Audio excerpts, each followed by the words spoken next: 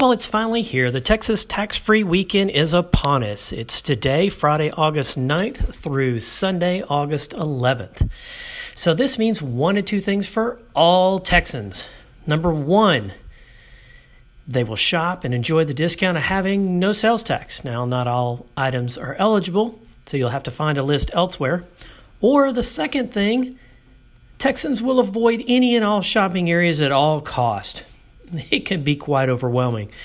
It's not quite as bad as Black Friday, but the crowds out there can definitely affect your day.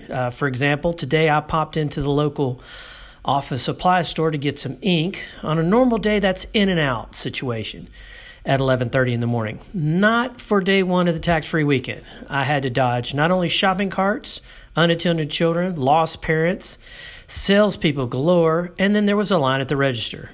On a normal day, quote, normal day, there is never a line at the register. Fortunately, they were staffed up, so the lines went fast. So they were definitely on their game. So until the stores close on Sunday evening, be aware. Be very aware. It's Texas tax-free weekend. And next up, it's watch out for buses, bikes, and school zones. That is coming soon and will be here before you know it.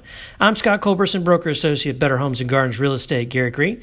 Email me at scott@scottculberson.com or check out my podcast on iTunes at Real Estate with Scott Culberson or my Alexa skill, Real Estate with Scott Culberson. You can reach me in so many different ways and keep up with what's going on in my world. That's all for now. Hope to hear from you soon.